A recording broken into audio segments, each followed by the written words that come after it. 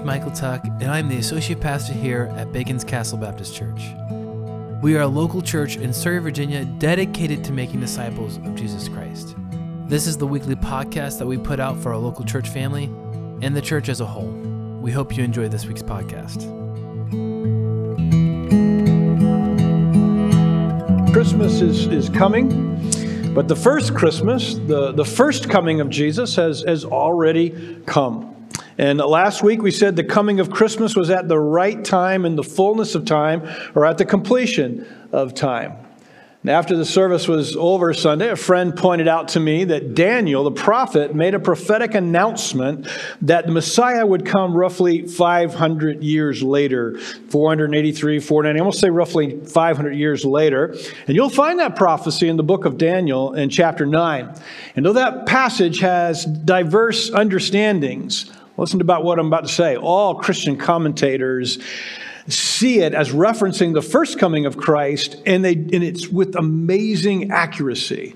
With amazing accuracy. And my friend pointed this out to me, that the fullness of time may have simply been that it was at the time that God had said Jesus was coming. I got to tell you, I missed that one. Indeed, I want to go back, if I could, and add something to last week and say, when God sent forth Jesus in the fullness of time to be born of a woman under the law to redeem us from our sin, the fullness of time surely must have included the fact that it was right at the time that God had prophesied that he was going to send Messiah. And that was just a really neat thing, a humbling thing to realize I missed that amongst all the other things that I said, or may have been the reason why God chose that time. But in part, it was because God had prophesied that that was the time he was going to send Jesus.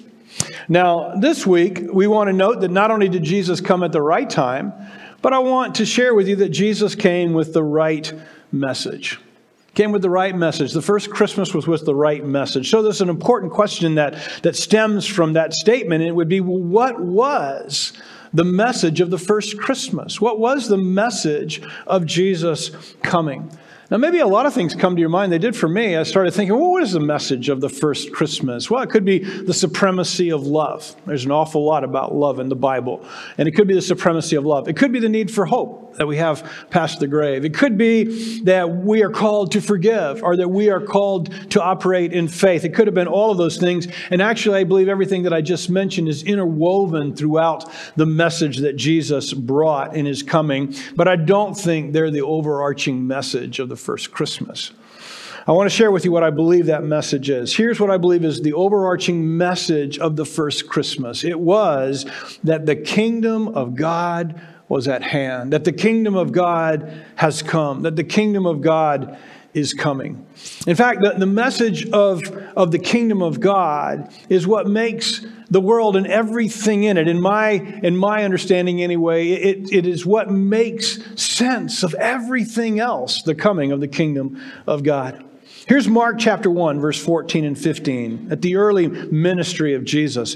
Now, after John was arrested, Jesus came into Galilee proclaiming the gospel, that is the good news of God, and saying, the time is fulfilled, the kingdom of God is at hand, repent and believe the good news. So not only is this the central message, as we're going to see, but it's the message that Jesus would tell his disciples that they're to preach. And I want to say to you this morning, I think it's the message of the good news that we are to preach as well. Before Jesus ever came on the scene, before he ever arrived here in the incarnation, God promised, it was either Mary or Joseph, but in Luke chapter 1, verse 32, the angel said, he will be great and will be called the Son of the Most High. And the Lord God will give him the throne of his father David, and he will reign over the house of Jacob forever, and his kingdom will have no end. So Jesus was coming as a king, and he was coming to reign over a kingdom that would have no end. Before Jesus began to openly preach himself, John the Baptist came as a precursor to Jesus. He came saying, hey, the Messiah, the special king that we talked about a few weeks ago, he's just around the corner. He's coming. And here's what he said in verse 3 of Luke 3. In those days, John the Baptist came preaching in the wilderness of Judea and saying, repent because the kingdom of heaven has come near. Then Jesus comes and he begins to preach the same message. Matthew 4:17. From then on, Jesus began to preach, repent, because the kingdom of heaven has come near. The kingdom of God was continuously Jesus' message. It's the good news. It's the evangel. It's the gospel. Matthew chapter 4, verse 23. Now Jesus began to go all over Galilee, teaching in their synagogues, preaching the good news of the kingdom, and healing every disease and sickness amongst the people. By the time we get to Matthew 9, deep into the ministry of Jesus, we read this at verse 35. Jesus continued going around all the towns and villages, teaching in their synagogues, preaching the good news of the kingdom and healing every disease and every sickness. So Matthew 4 says the ministry of Jesus began with him teaching and preaching the coming of the kingdom of God. It continues all the way throughout his ministry. Matthew chapter 9, he is preaching the good news, the kingdom of God is at hand.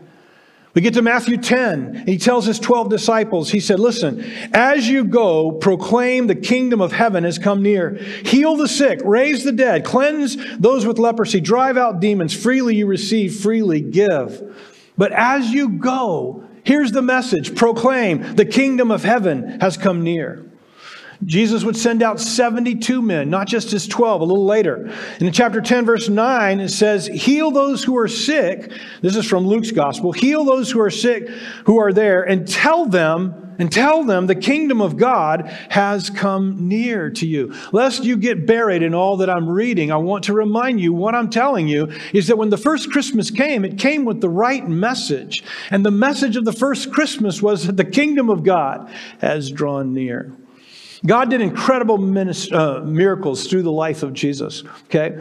But the substance of his message was the kingdom of God. The message was that the kingdom of God is here. In Luke 16:16, we read something explicit that I think is implicit in everything I've read you so far. And in what it says in Luke 16:16 is that Jesus is inviting everyone to be a part of this kingdom. That's the best news. Everyone was welcome to be a part of his kingdom. Here's verse 16 of chapter 16 of Luke. This is Jesus speaking. He says, the law and the prophets were until John. Since then, the good news of the kingdom of God has been proclaimed, and everyone is urgently invited to enter in. Jesus was out preaching that if you are willing, if you're able to recognize your need, you are invited to come and be a part of the kingdom of God. And this wasn't just the good news. This was the best part of the good news, that the kingdom of God had come, but that God was inviting everyone to be a part of it, that you could be a part of the kingdom of God. You simply had to come to the King. We'll talk about that more in just a moment. The question now arises, and this is going to be one of Jimmy's logical kind of progression messages, all right? The question that now arises is this: what was this kingdom of God that Jesus came offering? I mean, if you agree with me that the message of Jesus was that he was saying the kingdom of God has come near, and he's urging everyone to become a part of it, the question now we have to answer is, what is the kingdom of God that was here? What is it that he's offering to all the people as he preaches the kingdom of God? Well, a couple of preliminary thoughts. First of all, God is already king over all his creation. Listen to me what I mean by that. The Bible says that God sits in heaven. He's sovereign over everything. He does whatever he wants. So God is in charge of his kingdom. The Bible says that God reigns over his creation. The Bible says that he sustains it and keeps it. We are not deists. If you don't know what a deist is someone who believes that God exists, but that he went on vacation after he created. And then basically we're just living on the world that God created without his involvement. The Bible disregards that. The Bible speaks against that and says that God is sustaining his creation. He's a part of it. So when John the Baptizer came and he said, hey, the kingdom of God is drawn near. And Jesus follows that same message. The kingdom of God has drawn near. The kingdom of God is here. When he began to say those things, they are not referring somehow that God is not over all of his creation, that he does not sit sovereignly over it, or that he's somehow uninvolved. That is not what they mean. So people have expressed this in different ways. But when Jesus said that the kingdom of God was near and here is what I think he meant. Here's what people say he meant. He meant that God was now coming to rule on the earth. personally and purposefully and powerfully through King Jesus.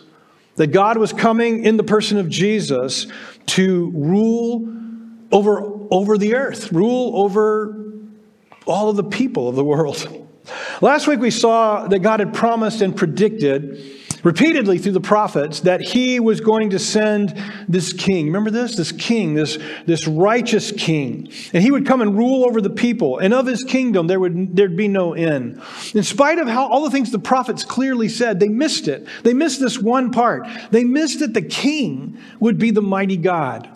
I read to you this morning as we began Isaiah chapter 9, where it says that he'll be called the mighty God, the everlasting Father. They missed somehow that this special king that was coming was actually going to be mighty God, and that God was coming actually personally to rule over us.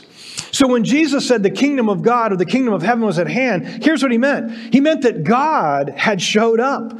And God had done what he promised, and God was personally here to reign over his creation. God had come as that special king who was going to reign over us.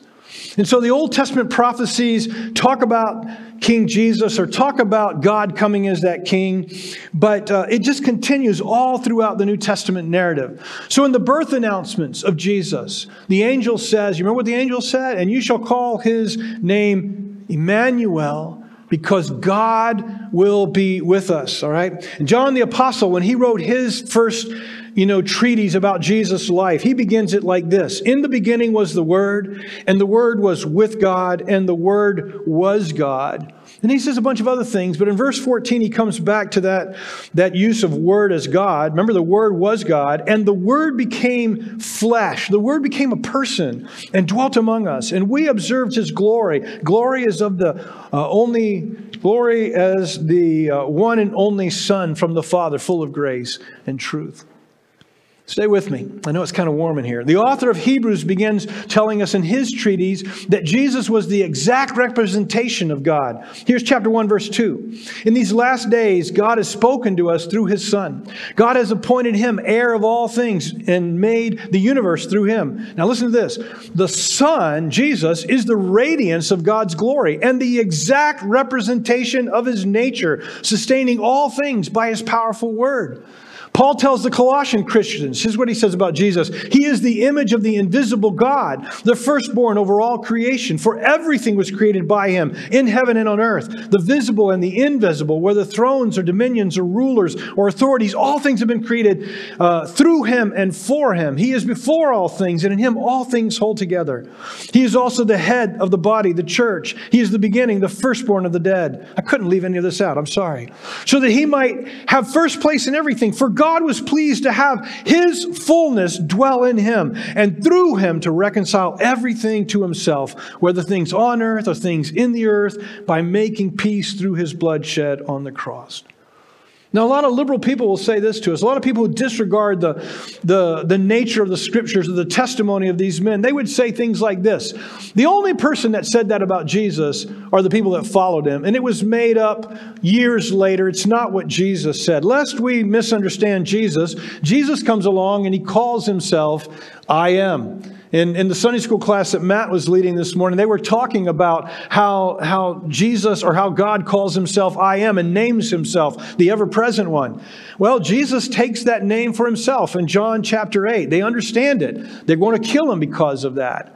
And if that's not enough, in an exchange with Philip on the night before his death, Philip says, hey, show us God and it's enough for us. You remember how Jesus replied? Have I not been with you all this time, and you do not know me, Philip? The one who has seen me has seen the Father. How can you say, show us the Father, show us God? Don't you believe that I am in the Father and the Father is in me? The words I speak to you, I do not speak on my own. The Father who lives in me does his work. So the kingdom of God, when Jesus says the kingdom of God is drawn near, what Jesus was saying was God has come to reign over all the earth. Jesus is saying the kingdom of God has come. God is here. This new kingdom that God's been promising throughout all the ages, it's arrived. And I want to invite every one of you to be a part of that kingdom. That's what Jesus was saying. Jesus tells us an awful lot about the kingdom. If you would just permit me for a few minutes, my desire this morning is to encourage you with the kingdom. I want to encourage you in the fact that you're part of the kingdom. I want to encourage you with Christmas is about the coming of the kingdom of God, about God himself coming here to rule and reign over us. And so I want to just show you some things about the kingdom this morning. Jesus came to preach the kingdom had arrived, but he also came inviting people to be a part of it. And so he would talk about the kingdom a lot. Let me show you some things about the kingdom. He said repentance was necessary to enter the kingdom of God. I read you several verses, but it's just go back, check me out on this, go back and read through your Gospels, and here's what you'll read over and over again. You'll read it from John, you'll read it from Jesus. Repent, for the kingdom of God is at hand. Repent, for the kingdom of God is at hand. The Bible tells us that entrance into the kingdom of God involves repentance.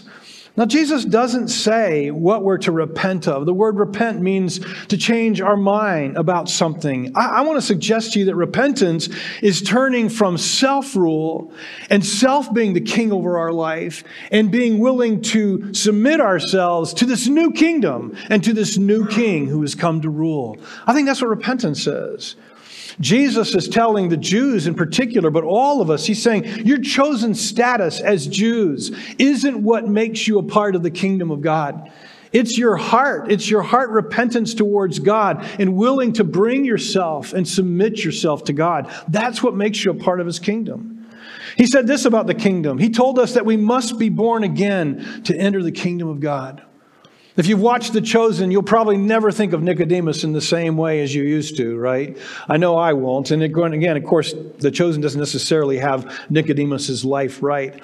But Jesus meets with Nicodemus, one of the Pharisees, and he's a man whose heart was obviously inclined towards the Lord. And he's seeking the Lord. And he wants to meet with Jesus in the middle of the night so he can ask some questions because he doesn't understand. And you remember Jesus says to him, Nicodemus, unless you're born again, you will not inherit the kingdom of God. Nicodemus says, man, I don't get that. How can I go back into my mother's womb? And Jesus says, man, you're one of the teachers in Israel and you don't get this. And this is what he says to Nicodemus as an explanation of what it means to be born again. He says, just as Moses lifted up the snake in the wilderness, so the Son of Man must be lifted up, so that everyone who believes in him may have eternal life. For God loved the world in this way. He gave his one and only Son. Whoever believes in him will not perish, but have eternal life. To experience the new birth, Jesus says you must believe on the Lord Jesus. Just like Moses lifted up a certain serpent. If you don't know the Old Testament story, they were being bit by snakes. God told Moses, put a serpent up on a stick. And if somebody believes, looks at that serpent and believes that God will heal him, he'll heal him. Jesus said in the same way, I'll be lifted up on a stick. And if you believe in me, if you put your trust and confidence in me, then you too will be forgiven. So to be a part of the kingdom of God, Jesus said we must be born again. We must put our faith in him. And this is kind of insightful too. On numerous occasions, Jesus would take a little child and he would put the child on his knee and he would say to his followers, unless you become like this child, you will not inherit the kingdom of God. What did he mean? We've got to become immature? No, that's not what he meant.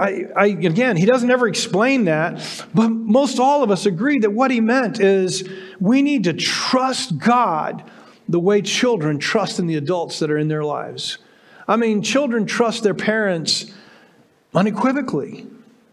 I mean, all things being equal. They trust their parents. And I believe this is what Jesus was saying. We must have trust. Jesus used parables to explain the nature of his kingdom and what it was like. Remember that? He used all kinds of parables. A parable was a story that Jesus would throw alongside spiritual truth to help illustrate it. But then he wouldn't necessarily explain what the story meant. His disciples pulled him aside one day and said, why do you do that? Why do you teach in parables, so that people don't really understand? And Jesus said, listen, to you has been granted to know the secrets of the kingdom. I'm teaching you all, and I'm telling you a lot of things about the kingdom, but I am purposely hiding it from so many people. And he was hiding it from them as a judgment. And he quotes Isaiah, so that seeing they will not see. So, hey, that might be hard, but it's a judgment from God. The Jews who thought because they were Jewish, they're in the kingdom, Jesus is trying to say to them, no, you're not.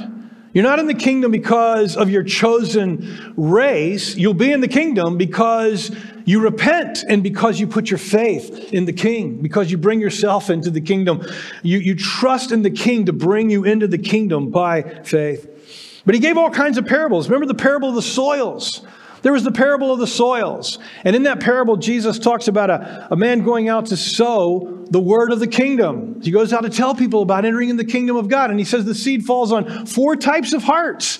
You know, the rock hard heart that doesn't even penetrate. And then you got 2 soils that it somewhat penetrates but then dies. And then you got the real good soil that hears the message of the kingdom and they bring forth fruit because they're part of the kingdom. The kingdom of God's like that. The message of the kingdom is going to go out and people are like those 4 different soils.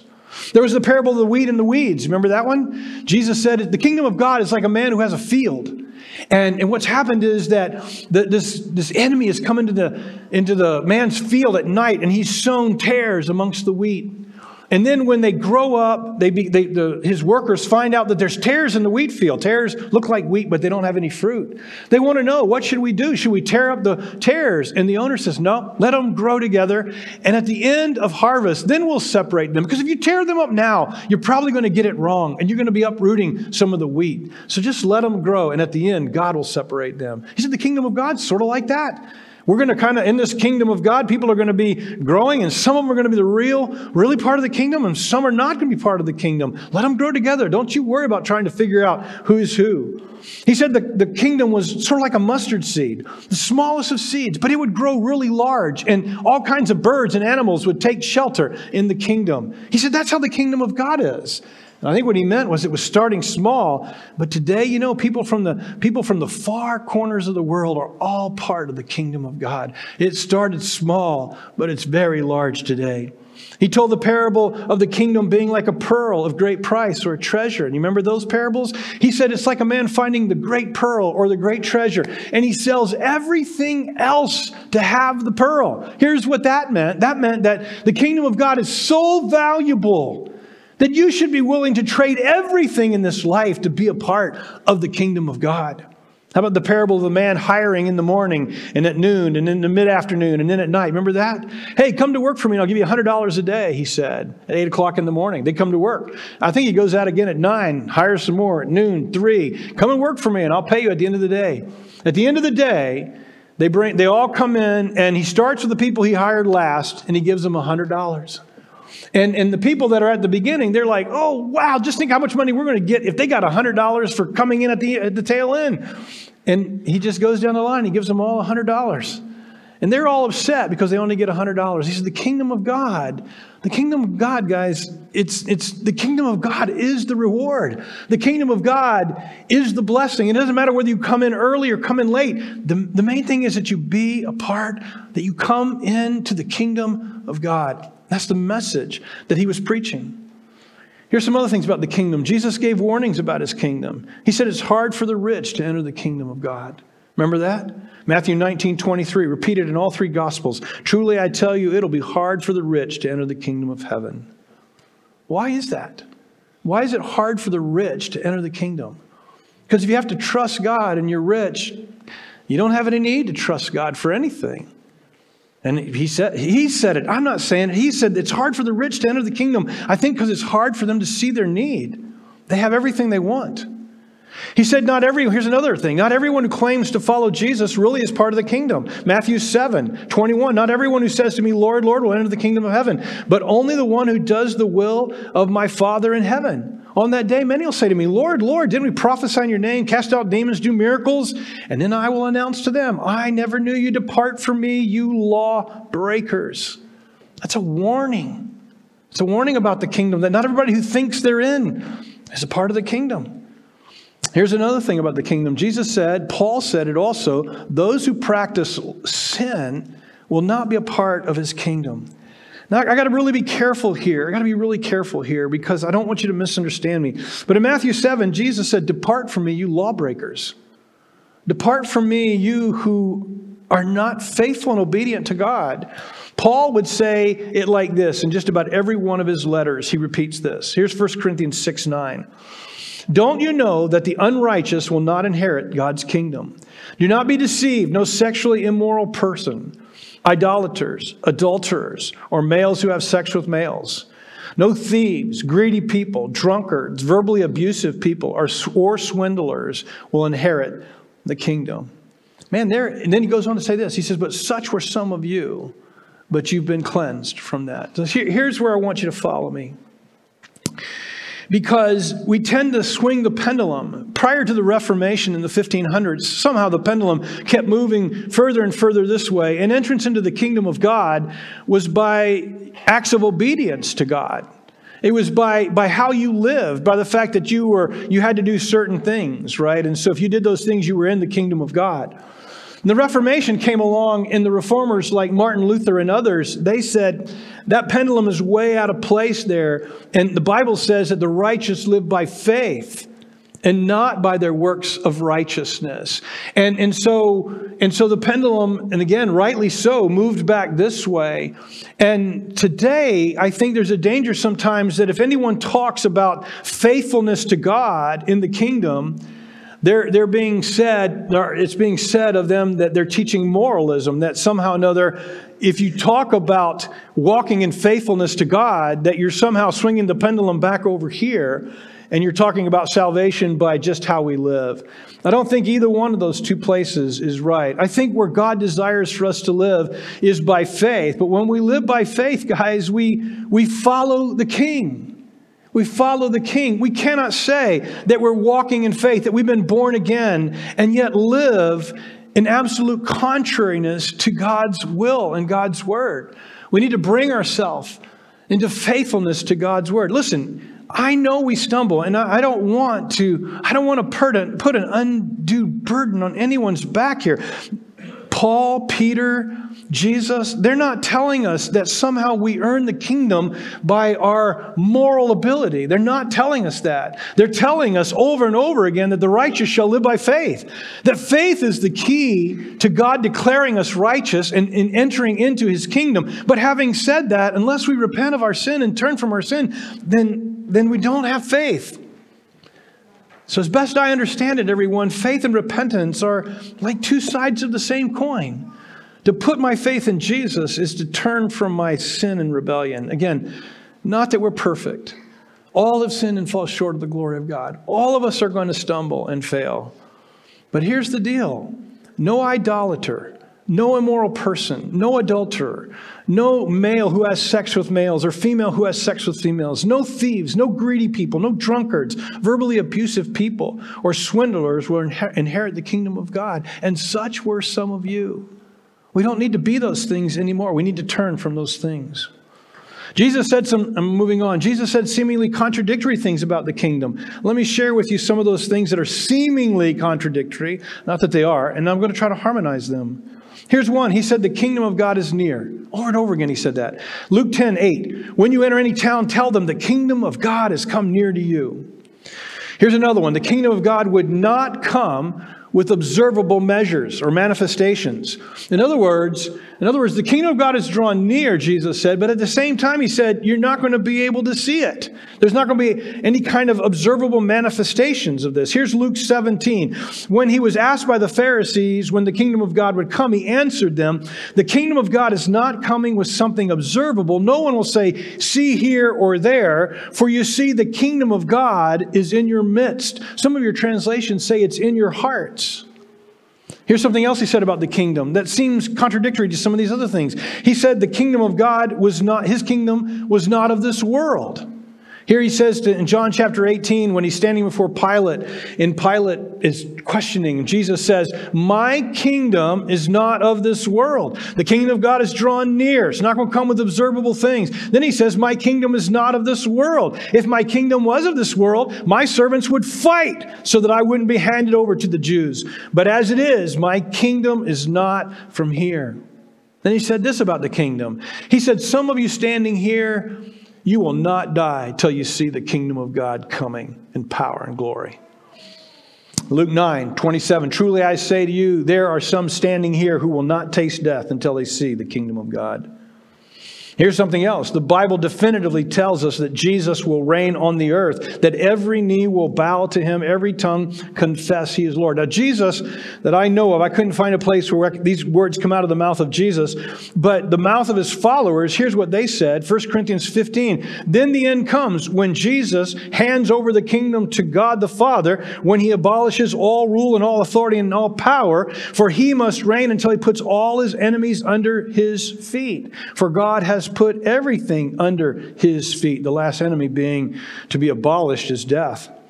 In Philippians, Paul writes this, "For this reason God highly exalted and gave him the name that is above every name, so that at the name of Jesus every knee will bow in heaven and on earth and under the earth, and every tongue will confess that Jesus is Lord, to the glory of God the Father." So here we have his followers telling us there's a day when Jesus is going to reign over all the earth. How do we harmonize all those different statements about the kingdom? Well, here's how I think that God would have us harmonize those statements that appear maybe to be contradictory, but aren't.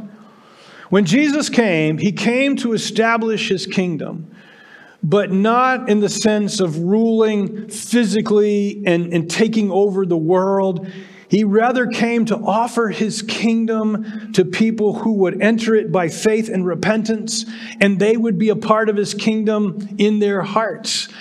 And though it wouldn't be observable in the nations of the world, it would be observable in their lives. It would be observable by how they lived. It would be observable by the fact that they had brought themselves under his kingship. And he is inviting them and inviting everyone since then and inviting us to enter into his kingdom and be a part of it. And that's why Pilate said to Pilate, my kingdom is not of this world. In other words, I'm not taking over the world right now. But he will, but he wasn't at that point. He told the Pharisees, you won't see my kingdom in observable ways. My kingdom is in the hearts of men. And this is where, I think I have it right. I believe I do anyway. But I think when Jesus said, remember he said this, some of you will not taste death until you see the kingdom of God coming in power. Here's what Jimmy believes. Jimmy believes that the establishment of Jesus' kingdom, the king had drawn near, the king was here, but the establishment of the kingdom came with the righteous life of Jesus, laid down in an unrighteous death to be raised up in resurrection and power. And I believe that was the establishment of the kingdom of God. In other words, I believe it was the resurrection and the life of Jesus that established his kingdom. In Daniel chapter 7, it's one of my favorite passages, but in Daniel chapter 7, there's a vision that Daniel sees. And it's in verse 13, and I've read it to you often, but let me read it to you again. In this vision Daniel sees, he says this, I continued watching in the night visions, and suddenly one like the Son of Man was coming with the clouds of heaven. And he approached the Ancient of Days and was escorted before him. And he was given dominion and glory and a kingdom so that those of every people, nation, and language should serve him. His dominion is an everlasting dominion that will not pass away, and his kingdom is one that will not be destroyed. In that vision, and again, I don't know that it's literal, but I think it is pointing to the ascension of Jesus, who was raised in the clouds that day. And I think he was raised, according to the vision, he was raised into the presence of the Ancient of Days of God and was escorted before God. And God, for the first time now, Jesus, the incarnate Son of God. We'll hear more about that next week. But the God who became flesh is now walking back into the halls of God's heaven, and he's being escorted before the Ancient of Days, and he is given a kingdom so that those of every people, nation, language should serve him. His dominion is an everlasting dominion that will not pass away, and his kingdom is one that will not be destroyed. I believe that the establishment of the kingdom of God came upon Jesus' life, his sinless, spotless life, laid down in death for us, raised to be the King of Kings and Lord of Lords, and his kingdom to be established.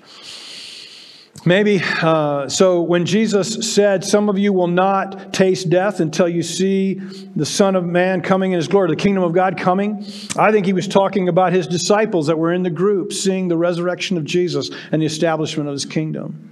Or maybe He meant the day when God, the kingdom of God, would come and destroy Jerusalem and the temple. Maybe He was talking about that. But either way, the Messiah King and the kingdom of God has come. And Jesus rules in our hearts now.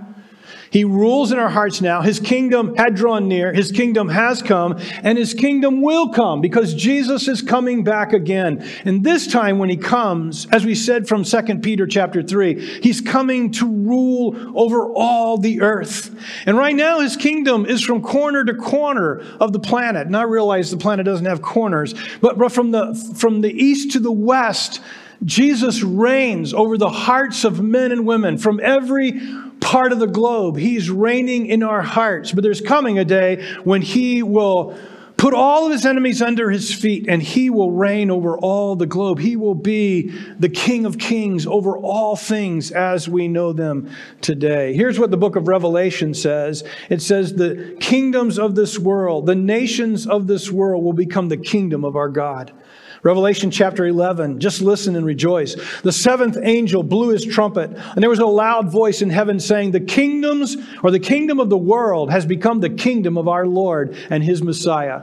He will reign forever and ever. 24 elders who were seated before God on their thrones fell face down and worshiped God, saying, we give you thanks, Lord God the Almighty, who is and was, because you have taken your great power and you have begun to reign. The nations were angry, but the wrath has come. The time has come for the dead to be judged, to give the reward to your servants and prophets, to the saints and to those who fear your name, both small and great. And the time has come to destroy those who destroy the earth. And Jesus is coming again to reign over all the earth. The message of Christmas that has come was that the kingdom of God has come.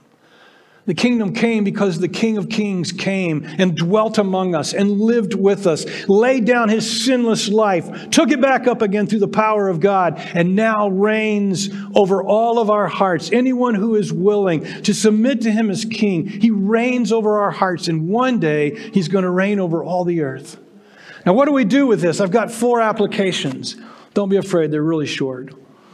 What should we do with this? What should we do with this message of Christmas? Here it is. First, number 1, seek first the kingdom of God, everyone. Those are the words of our King. Seek first the kingdom of God, and everything else shall be added unto you. Seek first His kingdom. Prioritize His kingdom. What does it look like? You say, I don't know what it means to seek first the kingdom of God. Yeah, you do. It means seek Jesus and His kingdom. Make it the priorities of your life. And it's so easy to make everything else a priority other than Jesus in our lives and other than His kingdom. So easy to make everything else a priority. Here's a rhetorical question I'd like to put before you. I'd like you to ask yourself this question. If you honestly asked your family, your friends, and you said, hey, be honest with me, what characterizes my life? Does the kingdom of God, does Jesus as my King and His kingdom, would you say that's the priority of my life? Or would you say something else is the priority of my life? I think that's a question that, if we're willing, it'd be a great question to ask those who love us. Number 2. Go and proclaim the kingdom of God. It's the message. It's the good news. The kingdom of God has come, and you are invited to be a part of it. You are invited to be a part of the kingdom that begins for us now and lasts forever. A kingdom that will have no end. We get to be a part of it forever. Matthew 10:7, as you go, He told His disciples, proclaim the kingdom of heaven has come near. Unless you think that the message changed. Here's the Apostle Paul, years later, towards the end of his life, Acts 28, verse 30. Paul, he's in Rome. Paul stayed 2 whole years in his own rented house, and he welcomed all who visited him, proclaiming the kingdom of God and teaching about the Lord Jesus Messiah with all boldness and without hindrance. He came proclaiming the kingdom of God. Man, everyone, we should be proclaiming the kingdom of God. It's the message of Christmas. It's the message that Jesus brought to us. Number 3, serve the King of the kingdom of God. On the night before his death, he's preparing his disciples. And this is what he tells them, John 14, verse 15. If you love me, you will keep my commandments. If you love me, you will keep my commandments. The implication is that Jesus loved them and he desired them to love him. And he said, guys, here's how you love me. You obey me. That's how you love me. That's how your love for me will be seen. It'll be seen in the fact that you are willing to submit to my kingship. The good news of the kingdom of God is the King has come. And with humility, we are to lay down our lives in faithfulness, in obedience to him. We serve him through obedience. We serve him through prioritizing the kingdom. We serve him by taking the message of the kingdom to everyone around us. The Apostle Paul would say this: the kingdom of God is not in eating and drinking, but it's in righteousness. It's not in necessarily what we do, but it's in our faithfully seeking to follow the Lord. Number 4, look forward to the realized kingdom of God. Don't forget that Jesus will one day return, everyone. And again, I've talked about this a lot with 2 Peter, right? But don't forget that the kingdom is coming. That one day every knee shall bow and every tongue confess that Jesus Christ is Lord to the glory of God the Father. Don't forget that. You know, in 2 Peter, a couple of weeks ago, you remember Peter says this, and hasten the day of the Lord. You remember that? And when he said hasten the day of the Lord, I told you the only way I can think that we can hasten the day of the Lord is to pray. Maybe to proclaim the kingdom of God. Maybe that hastens it too. But I suggested that we pray and hasten the kingdom of God. And I just want to say, Dickie, I appreciate since the last 3 weeks, I guess, you're constantly praying that. Lord, I want to hasten your day. I'm asking you to come. I tell you, everyone, let's look with anticipation for the realized kingdom of Jesus. Look for it. Wait for it. Be expectant. Thank you so much for listening this week. If you have any questions, you can email them to Pastor Jimmy at baconscastle.com. Also, check out our website at baconscastle.com to get to know us and see what God is doing locally here in Surrey. Be blessed.